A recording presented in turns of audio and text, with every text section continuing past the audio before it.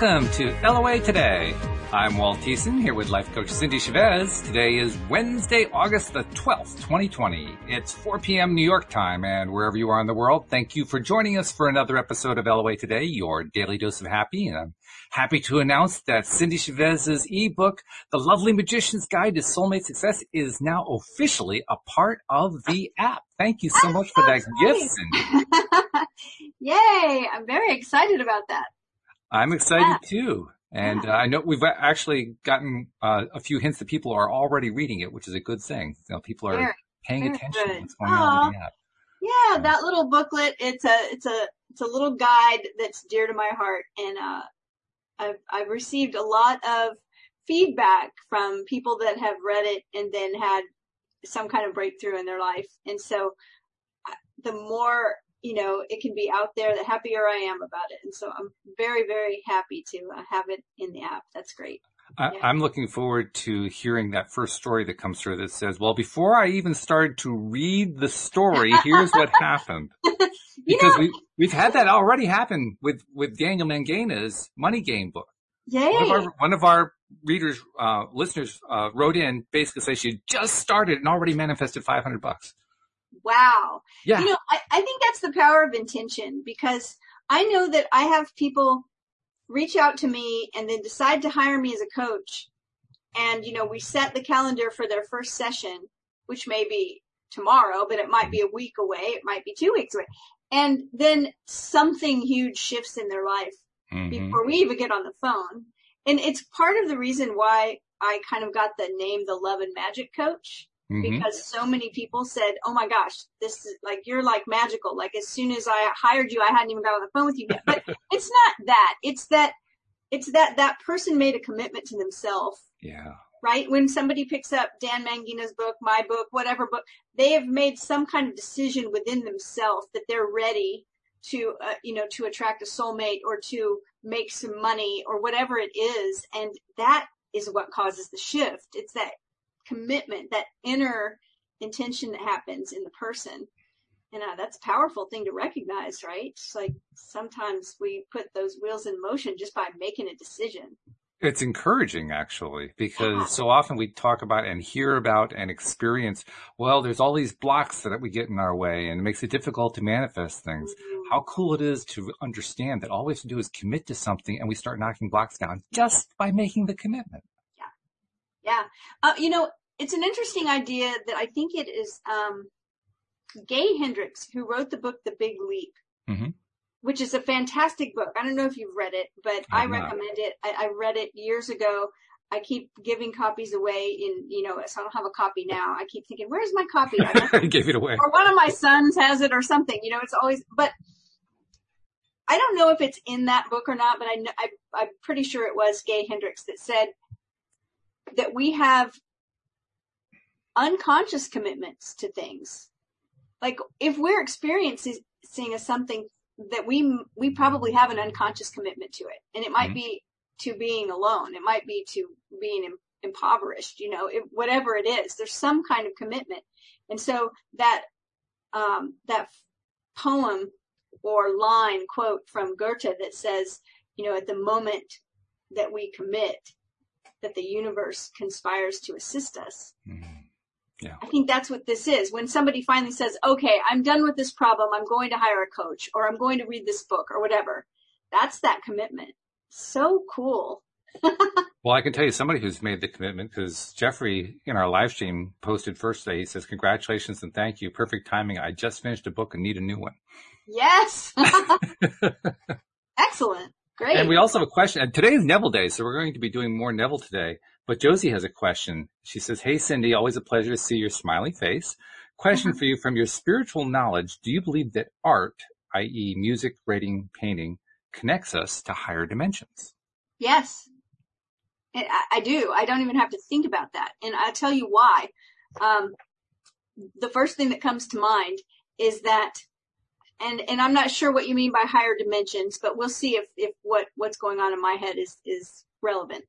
And that is that there are 7 levels of energy and we talk about this, once in a while, with the lowest ones being that victim energy. We've all experienced all 7 levels, right? It's not like, ooh, this level's good and that level's bad. One of my early mentors said to me, he's actually Bruce Schneider, the one that developed the energy leadership system that what I'm going to say is based on. He said, there's no good energy or bad energy. There's just energy, right? Mm-hmm. So that energy level, when you're down in the dumps and you think everything's wrong and it's never going to work out and life sucks and, everything's against you, which we've all felt at one time or another, that's that low level. And as you climb up through those levels, it's kind of like the Abraham Hicks emotional resonance chart, right? But the top level 7 energy, is anything is possible. And that's like the level of creation. And I sometimes call it the Jesus level, because it's like if we could stay in that level, we could walk on water. We could turn water into wine, right? But that is also the level that we are tapping into when we are making art, when we are making music, when we are creating something, when one of the clues that when you're there is you lose track of time, right? Like you might be writing or painting or making music or whatever. And it's like, oh my gosh, where did the time go? I can't, how did that happen? It was just noon and now it's 4:00 and I don't know where that time went. It's that level of energy. So yes, I think there's a connection because at that level of energy, everything starts to come together. Very cool. I like that. Also, we have a question, actually it's a request from Nash Ahmad, who says, please, a humble request. My mom is very ill. Please, can all of you send loving thoughts? Again, this is a humble request. So, absolutely. Yes. We've had miracles happen while we were on the podcast with people that asked for That's true. Loving thoughts, right? Yeah. To hold a vision for them of healing or whatever. And then suddenly they didn't have to have whatever. Dee Dee was the last one that I can remember that happening with. Dee Dee was hospitalized and he was in the hospital. Yes. Oh my goodness. That was awesome. Right. That was wonderful. So of course we will. Thank you for honoring us with that request. We will hold a vision of health and healing.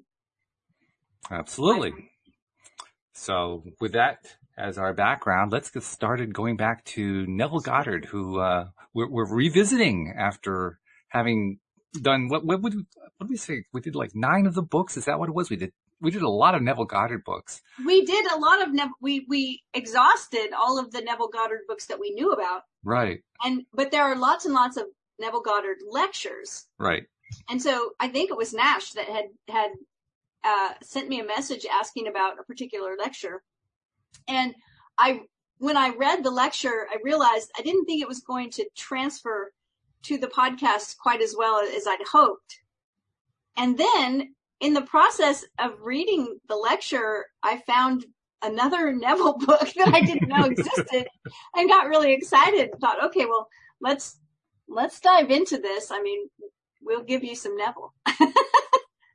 Oh, and by the way, compliments on Neville Day. So yeah. I don't know if you saw, but Jeffrey said, I am envisioning a healthy mother walking around and back to her healthy self. So Jeffrey's on board as well. Thank you. It's wonderful. So we've done 2 parts to this book. And in the last part, not surprisingly, we were talking about the I am in conjunction with being healthy, which is, of course, the theme we were just touching upon. Right. And that's pretty much the way part 2 ended. I'm wondering where we're going to go with part 3. Well, I think it's so important to recognize, and I'm glad you brought that up about where we left off last time, and remembering how powerful the words I am are. Right? I am. And what's so powerful about whatever we follow that up with. Yes. Right. So this is where we left off. We'll start right here with Neville saying again, Moses stated, I am that I am. Now here's something to always bear in mind. You cannot put new wine in old bottles or new patches upon old garments. That is, you cannot take with you into the new consciousness any part of the old man. All of your present beliefs, fears, and limitations are weights that bind you to your present level of consciousness. Ooh, that's really powerful. Yeah, it's almost a burden Right. actually. When you read it, like, whoa, I got a lot of work to do here. One of my earliest mentors, actually the person who turned me on to Neville Goddard, uh, decades ago said to me, worry binds you to the problem in consciousness. And I'm reading this sentence now and I'm Right. thinking, oh, this is where you got this. Yeah. No kidding. Because he was a big Neville person, right? So your present beliefs, your fears and limitations are weights that bind you to your present level of consciousness. If you would transcend this level, you must leave behind all that is now your present self or conception of yourself. To do this, you take your attention away from all that is now your problem or limitation and dwell upon just being. That is, you say silently but feeling to yourself, I am. Okay, so I want to stop there for a second because I Yes. think this is really important to recognize. And I've been trying to formulate in my mind a way to communicate it. But just the idea, and Neville's doing a great job. He says it over and over, but just those two words, I am, without following it up with anything. Because we always do, I am this, I am that, I am tired, I am hungry, I am happy, I'm sad, whatever. But just I am. There's an idea that says, doing is work, being is effortless. Mm-hmm. And when we just use those two words, I am, that's talking about being. We don't have to follow it up with anything. And so I like that Neville is bringing this to our attention. He says, you say silently but feeling to yourself, I am. There's something similar to that in what are, for most people, common practices. Because what he's describing there sounds very much like meditation. Oh, I mean, I think it is meditation, right? Yeah. I mean, when we look at exactly what he's saying, he's talking about transcending our present situation, basically. But he uses the word level. Yeah. So level of consciousness and saying silently but feeling to ourselves, I am, taking our attention away from all that is right now. I mean, that definitely sounds like where I go when I meditate anyway. I was just experimenting in the last few days. I got, you know what heart math is? Yes. The Institute, and they have their little device, their inner balance device. I actually purchased that device. I've been experimenting with it for the last few days. Excellent. And I'm still trying to learn physically what it does. I know it keeps your pulse, it takes your pulse, but it does something else. And I'm trying to find out from them what it does. And they keep giving me, the mumbo jumbo. I'm saying, no, I mean, what physically does it actually do? I haven't found that part out Yeah, yet. because it's trying to measure the coherence between your brain and your heart, right? Yeah, from a clip on your ear. It's like, okay, come on, what's it actually doing? Clip on your ear. See, they used to have one. It was smaller than my iPhone, but it was, you put your thumb on it. Oh, okay. I don't know if maybe they've gone to something else, but, yeah, it's really cool. And as a matter of fact, I want to say years ago, but maybe a year ago, remember when we did a meditation on the podcast? We've done a few of them, so you'll have to give me a little more than that. So one of them was actually a heart math type of meditation. Oh, yes, I do remember that we did that. Yeah. Because what we do in that situation is we bring our attention, we think of something lovely that brings happiness to us. Mm-hmm. And at the time we do it, we are focusing our attention on our heart area. Right. Yeah. Yeah. Which is the exact same thing they teach. Yeah. Yeah. Very cool. Yeah. Well, I mentioned that because, what they now have, of course, you have an app that you download to your phone when you're plugged into this thing. Okay. And on the app, they have what they call a mandala, which is really just this little graphic that expands and contracts at a rate that is supposed to match your breathing. So you inhale as it gets larger, you exhale as it gets smaller. And so that's how you kind of, tune yourself to the app. And while I haven't spent a lot of time, my longest session is like 5 or 6 minutes.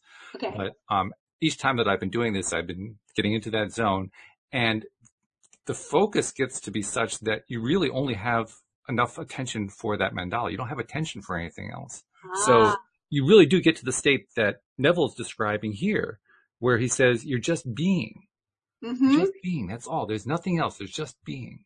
Now, do they instruct you, besides the breathing and watching the thing, is there any specific thought that you're instructed to hold in your mind or anything while you do this? Well, they have guided meditations you can use while you're doing it. But for the generic version, what they suggest is just focus on your heart and focus on something that is a positive thought for you, something that feels good to you. Because I was thinking, could you do this and use what Neville's talking about right now with silently, but with feeling, saying to yourself over and over, I am? I think you probably could. Yeah. I think it would work very nicely.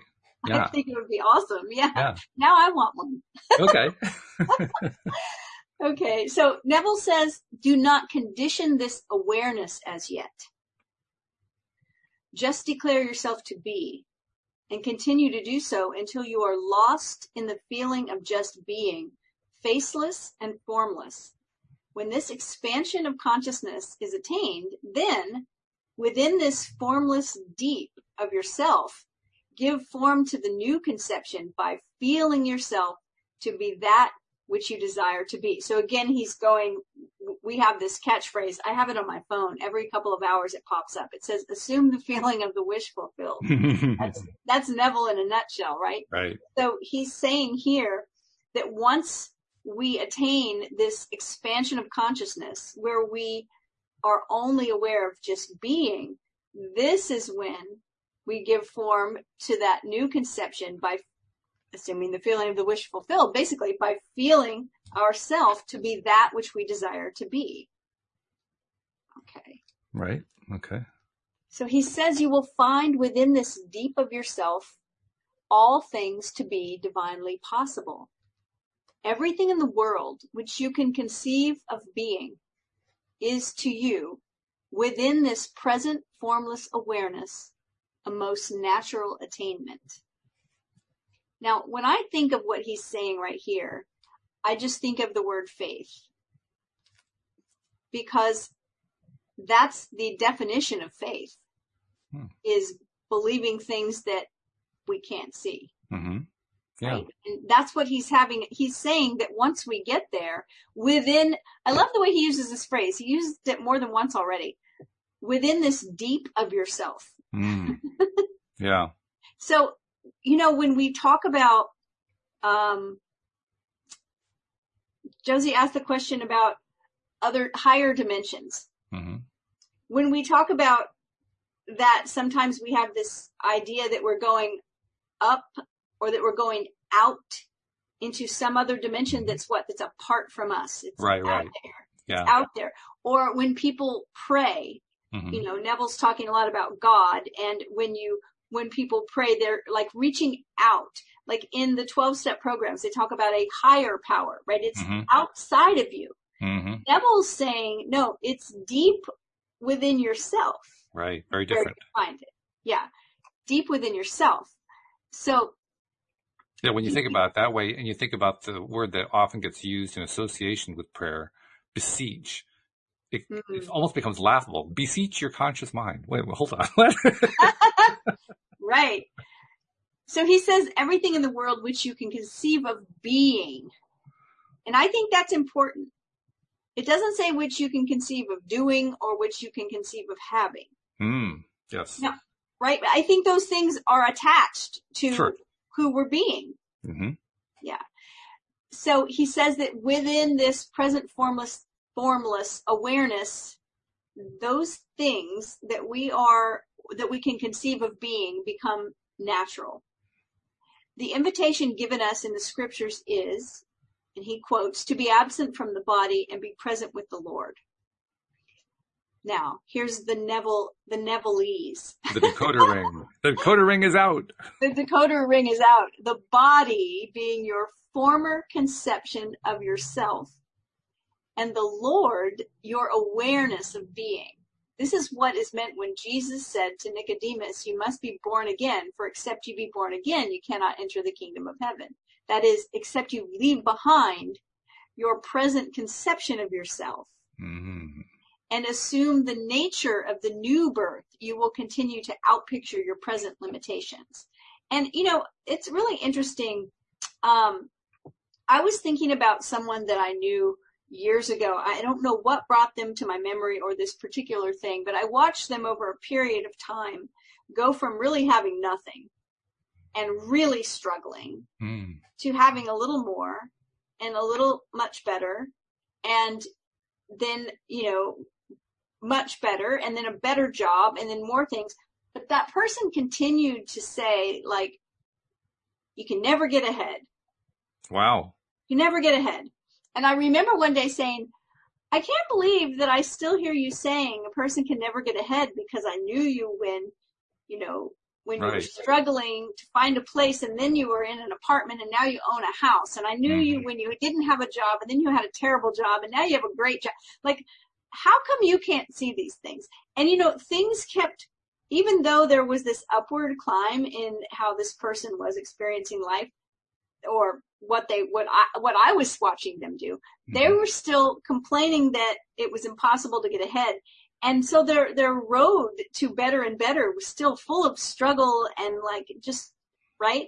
And I thought, how much easier and probably how much further they would have gotten along if they would have had their focus on how much better things were getting. Mm-hmm. Yeah. So when I read this about, your awareness, you have to leave that part behind. And I can't remember who said it, but somebody said that most people, all they talk about is yesterday's news. It's true. Right? And so when he said here, except you leave behind your present conception of yourself and assume the nature of the new birth, you will continue to outpicture your present limitations. And that's what I, see when we're telling that same old story. Yes. You have to change the story and leave behind that conception that we have of ourselves. It's funny, we hear things like what was used here. It's sort of a metaphor that he's using, the body being the former conception of yourself, the Lord being your awareness of being, and how you have to leave the body behind in order to join with the Lord, which is conscious mind. So it sounds like a nice, lovely metaphor. We rarely take the time to remember, this metaphor actually points to something that's really been going on in my life that I've been hanging on to for ages that I won't let go of. Right. Exactly. And, we do that with self-descriptions that sometimes seem really mundane. Like they don't seem super important, right? Like something people might say about themselves all the time. Mm-hmm. We've talked about this before, like, I'm not good at remembering names. Yes. Or I'm terrible at math. Or, just there's a lot of cliche things that might come up. Just I don't like red wine. I like white wine. Maybe just haven't tried a red one that you did like, right? Maybe how much in the last 5 years of your life have you decided you were going to get better at math? What conscious effort have you made and action have you taken to say, I'm going to start remembering names and putting them with faces, right? Because you hear people say, it's like, I'll never forget a face, but I have no idea what your name is, right? And I've done that same thing. And so we all do this, like we tell these stories over and over and over, and I feel like our subconscious goes, okay. Sure. I mean, our subconscious doesn't ever make judgments. Nope. Right? The subconscious doesn't say, don't tell that story. The subconscious just says, all right. I mean, that's what you're telling. It's like a computer with a program. Okay. Mm-hmm. That's what we'll do then. Program Neville, received. Yeah. And in receiving that program, there's an important little thing in there that I want to touch upon. You mentioned people who say, I'm not good at math, or maybe they, like you said, they think about setting an intention to get better. They may or may not do that, so forth. But there's another side to that too. People like me, I am good at math. And I easily get frustrated with people who don't do well with math. And it gets to the point where I start thinking, well, almost nobody knows how to do math. And I start reinforcing that within myself. Well, I actually tried an experiment one time with my wife who will tell you that she is not good at math. So again, here's the little thing playing out. I did an experiment one time when I said in my own head, I'm going to turn that around for today. For today, I'm going to say my wife is good at math. I'm just going to keep thinking she's good at math. And do you know that day, I don't remember exactly what it was, but it had something to do with the bookkeeping for the business. And bookkeeping and Louise are two words that normally do not appear in the same sentence. Louise actually went out of her way to resolve an issue with bookkeeping. It was a fairly easy one for someone who knew math to do. It was not easy for somebody who didn't know math, and she snapped it right out. I thought, dang, it's not just what we do to ourselves, it's what we do to others when we put Really? false Seriously? assumptions out there. Well, I think about, I homeschooled my boys when they were younger, and I think about the presumptions that we make, or the characterizations that we give, like you said, to someone else. Mm-hmm. Like you're saying, oh, I'm good at math, but my wife isn't good at math. Or when we say, oh, well, I remember another mother that was homeschooling her child. This was, 25 years ago, said he's just not good at reading and he just struggles so much. And her child was like 6 or 7. And I said, he'll get it. He'll get it. Just know in yourself that he's going to get it. Yeah. And, I saw her a week later and she said, oh my goodness, like he's reading everything in sight. Like he's like, she said he got it. That's all I was telling her, is that it will click. Right. It will, at some point it's just going to click. Exactly. And I think that part of helping that process is our own confidence in other people. Yes. In a big way. Yeah. Instead of thinking, oh, they can't do, and I think I've talked about this before with the way I hold space for a client. Is it, if I'm thinking to myself, oh, this client, they're terrible at this and that, and they're just never going to make it. Well, they certainly won't, not with me as their coach. If I can't hold the vision for them to be successful in whatever it is. And so you're right. We're all connected, right? And so our energy and our thoughts, yeah. Confidence is contagious. It really is.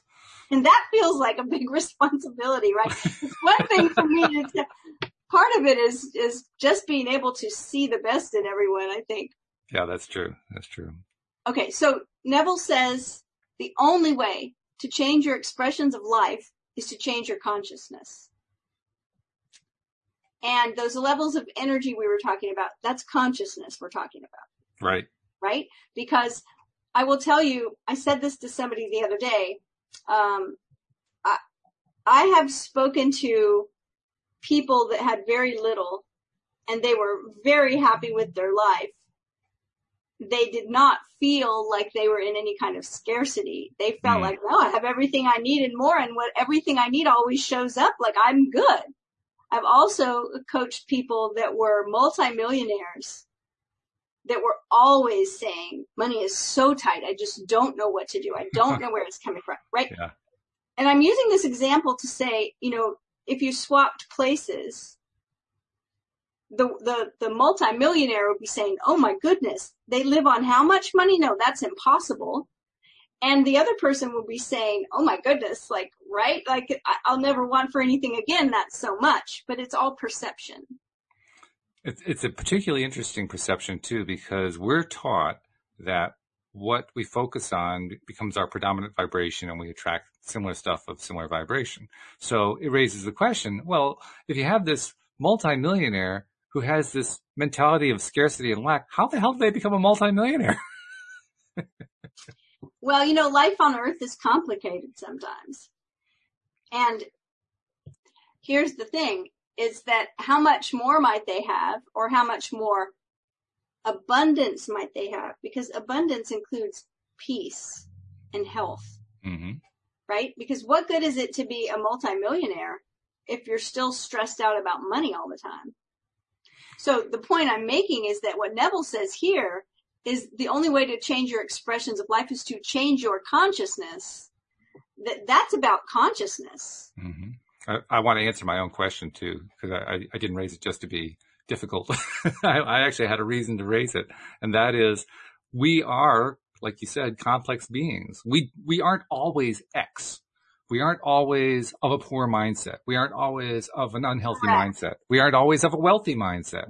We change, we shift, we adapt mindsets from moment to moment. Some of them we carry through for weeks and months and years at a time. Others we drop at the drop of a hat. Right. Right. That's why when I describe the energy levels, I'm always careful to say, look, we've all experienced all of these. Exactly. Really easy when we're in the higher energy level and feeling good to suddenly get all judgy at other people. Oh, Debbie Downer over there, right? And oh, they're in victim mode and all of this. Yeah, well, you've been there too. It's like we've all been there. We don't want to get stuck down there. That's for certain. And how did the multimillionaire become the millionaire in the first place? Because he didn't stay in that vibration at all times. He was at times, or she was at times, in the vibration of wealth. And they stayed there long enough to become a multimillionaire. Right. Some people are born into money. Yep. Right. And when you think about it, if you were a baby born into a wealthy family, you would be born into that vibration. Sure. That vibration would feel pretty natural to you. Absolutely, it would. Yeah. Remember, I told a story about a friend of mine, also a coach, a fantastic coach, who told a story about when, before she was a coach, when she worked in the financial industry, and that, somebody told her, somebody way above her said, I'm putting you in for this position. You could possibly get this huge promotion. And she started saying, wow. And then all of a sudden she said she had these thoughts like, ooh, those people that work in that department, that made a lot more money than she did. She made good money. They made great money, right? And she said, oh, I bet they don't wear jeans. They probably wear khakis on the weekend. I bet they don't drink beer.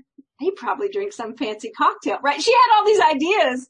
And I think that's what we all do. We have these presumptions about the way things are. And those things can limit us because we're like, oh, no, that's different than what I am. Right here we go with the I am statement. It's like, that's not what I am. Right? Yep. Yeah. So Neville says that the only way to change our expressions of life is to change our consciousness.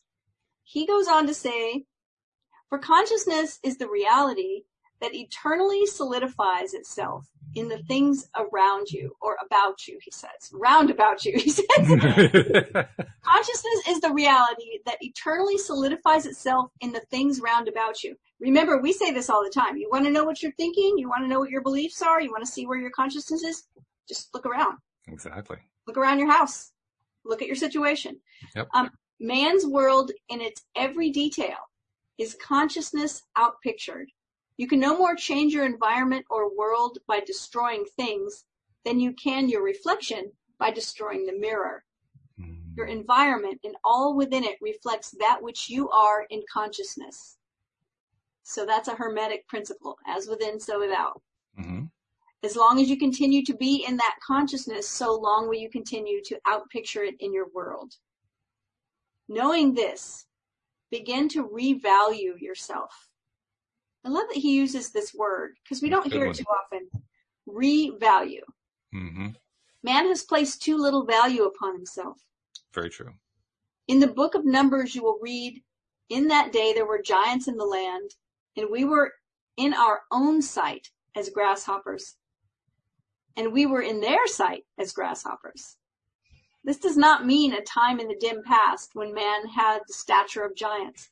Today is the day, the eternal now, when conditions round about you have attained the appearance of giants, such as unemployed, the armies of your enemy, your problems, all things that seem to threaten you. Those are the giant that make you feel yourself to be a grasshopper. But you are told you were first in your own sight a grasshopper. And because of this, you were to the giants a grasshopper. That's really powerful. It's just reminder. Like, yeah. And it's just like what you were talking about, right? Like if your wife has a story about herself that she says all the time, I'm not good at math, that's what we're all going to think. Same with us. Whatever we go around, the story we tell and the outpicturing that happens because of it, other people see, and then they draw their conclusion. Yeah. So Neville says, in other words, you can only be to others what you are first to yourself. Therefore, to revalue yourself and begin to feel yourself to be the giant, a center of power, is to dwarf these former giants and make of them grasshoppers. And he quotes, all the inhabitants of the earth are as nothing, and he doeth according to his will in the armies of heaven, and among all the inhabitants of the earth, and none can stay his hand, nor say unto him, what doest thou? This being spoken of is not the orthodox God sitting in space, but the one and only God, the everlasting Father, your awareness of being. So awake to the power that you are. not as man, but as your true self, a faceless, formless awareness, and free yourself from your self-imposed prison. He goes on to quote, I am the good shepherd and know my sheep and am known of mine. My sheep hear my voice and I know them and they will follow me. Awareness, says Neville, is the good shepherd. What I am aware of being is the sheep that follow me. So a good shepherd is your awareness that it's never lost one of the sheep that you are aware of being. Any thoughts? That's so straightforward. I don't have anything to add to it. All right. Just want to make sure I'm not, just kind of rolling through this without, if you have a comment. I've been exposed so often through my Christian upbringing to the concept of sheep and shepherds that it just makes sense. But I mean, we could dissect it a little bit if you want, but it just seems straightforward to me. It is pretty straightforward. And I like the metaphor, right? Because the shepherd takes care of the sheep. Mm-hmm. And the shepherd protects them and leads them. And so if our shepherd is our awareness, then it's going to take care of us. And the awareness is the consciousness that we're at, the level, being aware of that level, being aware of the stories we tell, mm-hmm. Mm-hmm. being aware of what's outpictured. Right. Yep. And that sounds, pretty straightforward. Like, well, how would I not be aware of it? But you'd be surprised at how many times, life gets busy, and so many times, I will see something before a client sees it, but it's because I'm standing on the outside. It's easy for me to see. Sometimes we're too close to things to see. Mm-hmm. But if we will make the intention to open our awareness and be able to take a look at it, some of it is that we just don't open our awareness to it. We don't make an intention to know what level our consciousness is at. We don't listen to our own stories. We've heard them so many times, we just say them on autopilot. That we have. All right. Let's see where Neville goes after this. He says, I am a voice calling in the wilderness of human confusion, for such as I am aware of being. And never shall there come a time when that which I am convinced that I am shall fail to find me. I am is an open door for all that I am to enter. Your awareness of being Lord and shepherd of your life. So the Lord is my shepherd, I shall not want, is seen in its true light now to be your consciousness. You can never be in want of proof or lack the evidence of that which you are aware of being. This being true, why not become aware of being great? God-loving, wealthy, healthy, all attributes that you admire.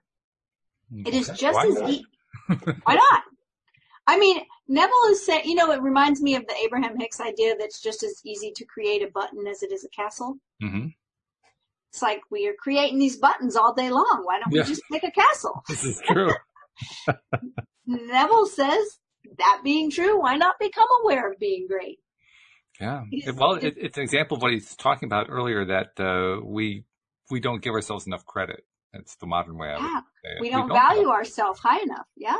We are actually pretty powerful. Louis D'Souza told a fabulous story about it. He was talking about it in terms of the context of out-of-body experiences. But he had an out-of-body experience where he found himself in the middle of a stream of source energy. And it was like being under a huge waterfall. It was just such a powerful stream that was just flowing through him. It gave him a real strong personal indication of just how powerful that stream is. Well, we are that stream. It reminds me of some of Neville's experiences that he talks about when he's in a deep meditation, where it's just, very, so powerful it's hard to put into words kind of things. Yeah. So Neville says it's just as easy to possess the consciousness of these qualities as it is to possess their opposites, for you have not your present consciousness because of your world. On the contrary, your world is what it is because of your present consciousness. Simple, is it not? Too simple, in fact, for the wisdom of man that tries to complicate everything. Paul said of this principle. I got to tell you, I got to interrupt because I just told that story about Louis, and I looked over in the live stream, and who just logged on? Louis D'Souza. Just had to say that. I love it. I love it. Paul said of this principle, it is to the Greeks, or wisdom of this world, foolishness, and to the Jews, or those who look for signs, a stumbling block, with the result that man continues to walk in darkness rather than awake to the being that he is. Man has so long worshipped the images of his own making that at first he finds this revelation blasphemous, since it spells death to all his previous beliefs in a God apart from himself. That's what we were talking about earlier, right? Mm-hmm. The words that Neville used this about deep within, in your personal deep. This revelation will bring the knowledge that I and my Father are one, but my Father is greater than I. You are one with your present conception of yourself, but you are greater than that which you are at present aware of being. I love that so much. That we are one with our present conception of ourselves, but we are greater than that which we are at present aware of being. So we really, if we can tap into that idea, it goes along with what you were talking about a second ago with revaluing ourselves. If we recognize that whatever our conception of presently is of ourselves, we're greater than that. It's almost licensed to say, no matter what value you come up with, increase it. Just keep going. Keep going. Keep going. You still haven't gone high enough. Go higher. Well, isn't that sort of the nature of nature? Mm-hmm. The nature of nature is to expand. And what's interesting is, you know what they say with animals, they will grow to their environment, right? Like if you put some mice in a terrarium, you know, they're not going to breed until there's 700 mice in that little terrarium. They will breed until it's crowded, but they will stop. They will stop eventually. They will stop. I mean, nature expands to its environment. So don't we do that? It's the limitation that we set. That's how far we go. If we recognize we can go further, and we should be doing this, we all should be doing this. We should have continued growth, whatever that means to us. Once we meet a goal, we want to go further, we want to go bigger, we want to do something more. Mm-hmm. And that's the nature of nature. Grow a garden. You'll have to pull the weeds because it wants to keep going. Expansion is the nature of the universe. I mean, if there's anything we've learned from Abraham Hicks, that's it. That's it. Okay, so let's see. I keep losing my place here. Before man can attempt to transform his world, he must first lay the foundation. I am the Lord. That is, man's awareness, his consciousness of being is God. Until this is firmly established, so that no suggestion or argument put forward by others can shake it, he will find himself returning to the slavery of his former beliefs. If ye believe not that I am he, ye shall die in your sins. That is, you shall continue to be confused and thwarted until you find the cause of your confusion. Now, let's talk about that for a second because we need to break out the Neville decoder ring. Mm-hmm. Even in the original language that the Bible was written in, when it talks about sin, it is not talking about some kind of moral failure. It is talking about when you shoot an arrow at a bullseye and you miss the bullseye. Maybe you miss the target altogether. Mm-hmm. That's what sin is. It just means you missed the mark. Right. You went for a certain result and you didn't get it.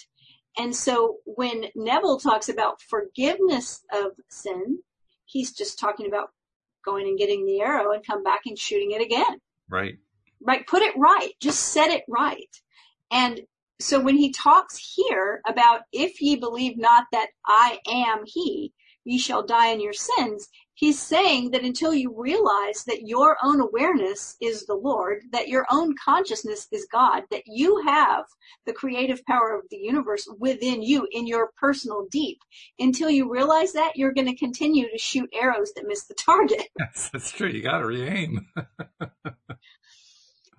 Which he says you'll continue to be confused and thwarted. Mm-hmm. When you have lifted up the Son of Man, then shall you know that I am he, that is, that I, John Smith, do nothing of myself, but my Father, or that state of consciousness which I am now one with, does the works. When this is realized, every urge and desire that springs within you shall find expression in your world.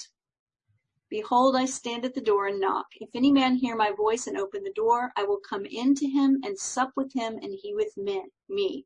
The I knocking at the door is the urge. The door is your consciousness. To open the door is to become one with that which is knocking by feeling oneself to be the thing desired. To feel one's desire is impossible is to shut the door or deny this urge expression. To rise in consciousness to the naturalness of the thing felt is to swing wide the door and invite this one into embodiment. And I think that, right here, Neville's using a lot of verses from the Christian Bible. He's using a lot of very old-fashioned language. Right. But in a nutshell, what he is saying is that when you have a desire, if you will look at that desire as that's the knock on the door, and the door is the door of your consciousness, if you will open to it and recognize that you have that power, then that thing is going to enter in, and you will be able to embody that state of being. I always think about, we talk about be, do, and have. What do you want to be? What do you want to do? What do you want to have? But the doing and the having, they're all connected to the being. Oh, yeah. Right? Okay. Yeah, you really can't have the one without, or the two without the one, rather. Yeah, it all stems from that one thing, and that is the state of being. Mm. All right. So Neville says that's why it's constantly recorded that Jesus left the world of manifestation and ascended unto his Father. Jesus, as you and I, found all things impossible to Jesus as man, but having discovered his Father to be the state of consciousness of the thing desired, he but left behind him the Jesus consciousness and rose in consciousness to that state desired and stood upon it until he became one with it. And as he made himself one with that, he became that in expression. Now, remember here, when you hear all of these verses from Neville, that Neville does not consider the Christian Bible to be a historical record of anything. Right. He considers it to be a psychological drama that we can step right into, that we can apply to our own way of being today. And so whether you believe it's a historical record or not, when you're reading Neville, it's a metaphor. And to understand what Neville's teaching, it has to be looked at that way. Yes. So in the container of reading Neville, you can look at it that way, even if you want to look at it differently some other time. But when you're with Neville, this is how he's teaching it. And it's very important that you're willing to understand it the way he's teaching it, or you just won't get anything he's saying. And I'm reminded of something because of Louis dropping into the live stream. Because hi, Louis. Louis, by the way, he says hello. He often makes the point on the Monday podcast that the reason he loves Abraham so much is because it's so simple. I mean, Neville, let's be perfectly honest. Neville goes through all this stuff to get to the very simple points that Abraham names in about a sentence. And it's true. I mean, that's exactly what happens. The one thing that I think a lot of people find value in Neville in is that Neville talks in the biblical language, basically. Mm-hmm. And he explains biblical concepts in a way that's different from the way the church teaches them, and helps basically lead those who are still kind of tied up in that whole mindset toward what the real enlightenment is, toward what the real idea is. So I guess it's my way of saying it's different strokes for different folks. I mean, I tend to agree with Louis. I like the simplicity of Abraham, but that simplicity can actually be confusing to some people. So guiding them this way is actually the easier way for some people. I remember hearing Abraham say something about, well, you tell us that you want more information, then we give it to you, and you say it's complicated and confusing. So we tell you, okay, it's just this one thing, and you say, no, I need more than that. That's bigger than that. So, yes. So the thing I really think is valuable about Neville and his metaphors and his teachings here is that a lot of these ideas, many of us have heard for decades. Yeah. A lot of these verses and these words, and we may have the sense that they're important and that they have something important to say. Mm-hmm. Mm-hmm. And Neville's like, here's why it's important. This is talking about you, right? It's not outside of you. It's within you. To me, that's valuable. I think so. Mm-hmm. Okay. So let's we're on the last paragraph. We are. Okay. This is Jesus' simple message to man. Men are but garments that the impersonal being, I am, the presence that men call God, dwells in. Each garment has certain limitations.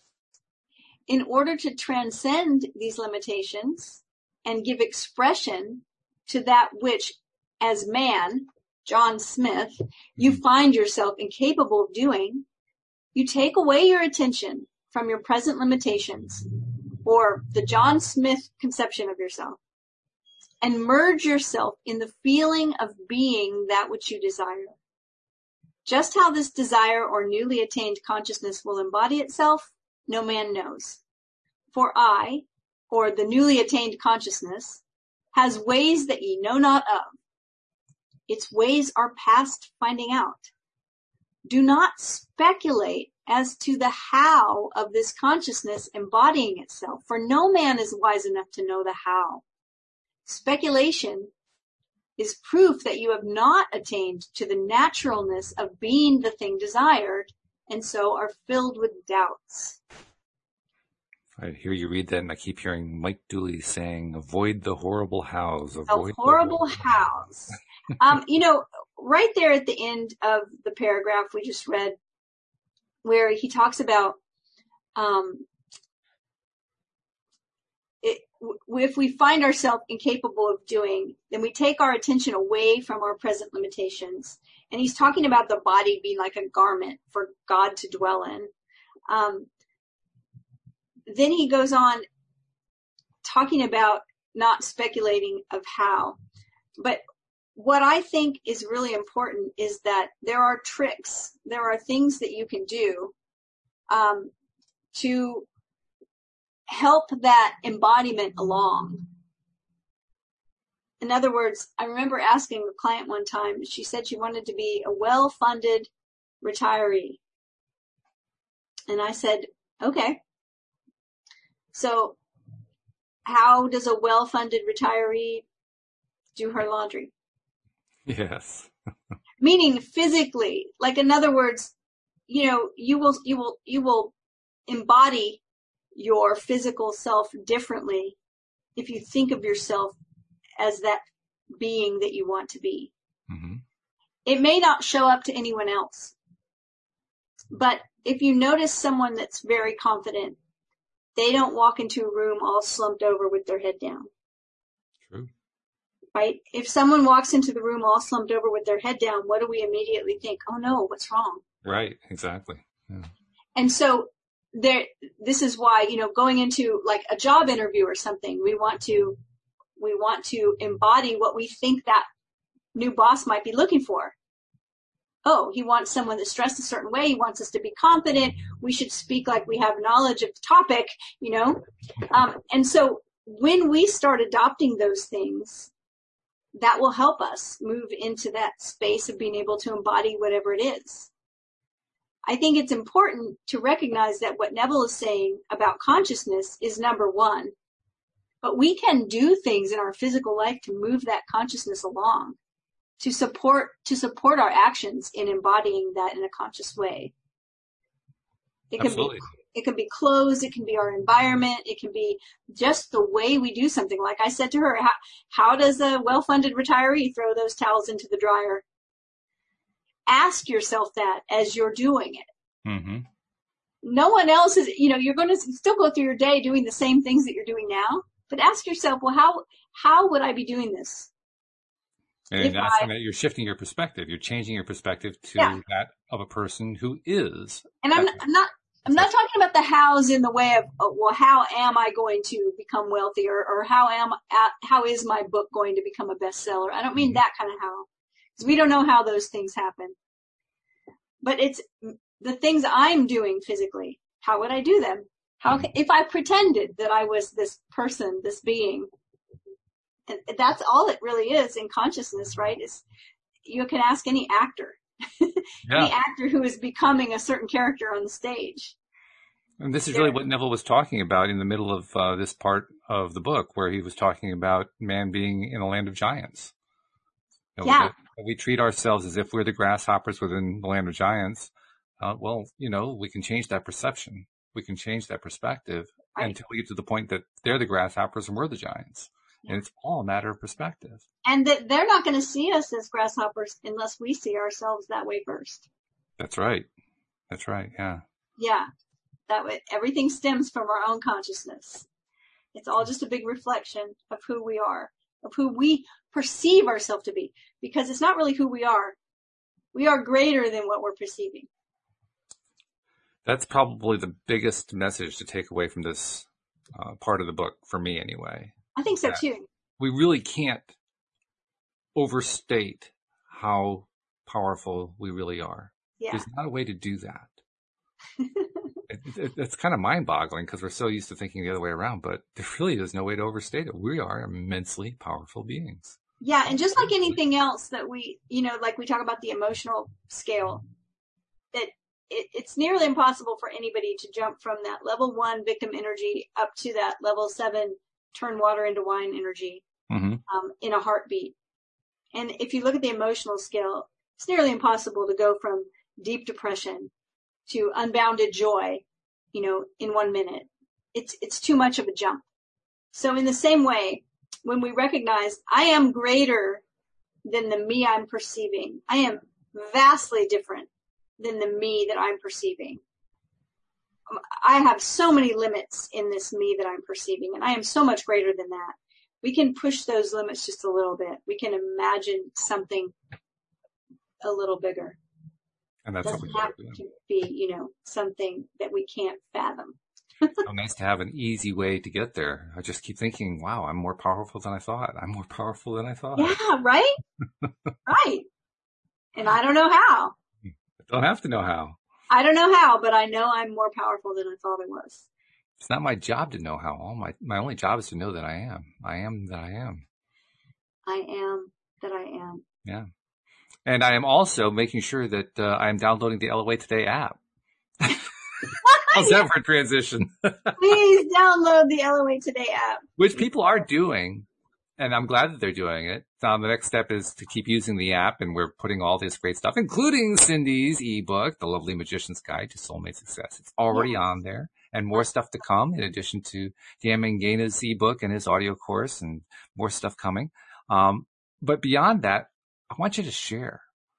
I want other people to find out about the LOA Today app. So let's take this particular episode here. If you're listening, you're probably a Neville fan. Tell some other Neville fans about it. Tell them about the LOA Today app. Tell a friend to tell a friend, as Alex likes to say. Yeah. Please do. That's how the word gets around. Thank you, Cindy. This has been great. Thank you for all the insights as usual. Of course. You're good at this stuff. You're really good at it. I'm a big Neville fan, so. That's a good thing, too. Yeah. Thank you very much to live streamers. Thanks for dropping in, Louie. Good to see you. We'll look forward to talking on Monday. And thank especially to all of our podcast listeners as well, because without you, we wouldn't have a podcast. We'll see you all next time here on LOA Today. Goodbye, everybody. Bye.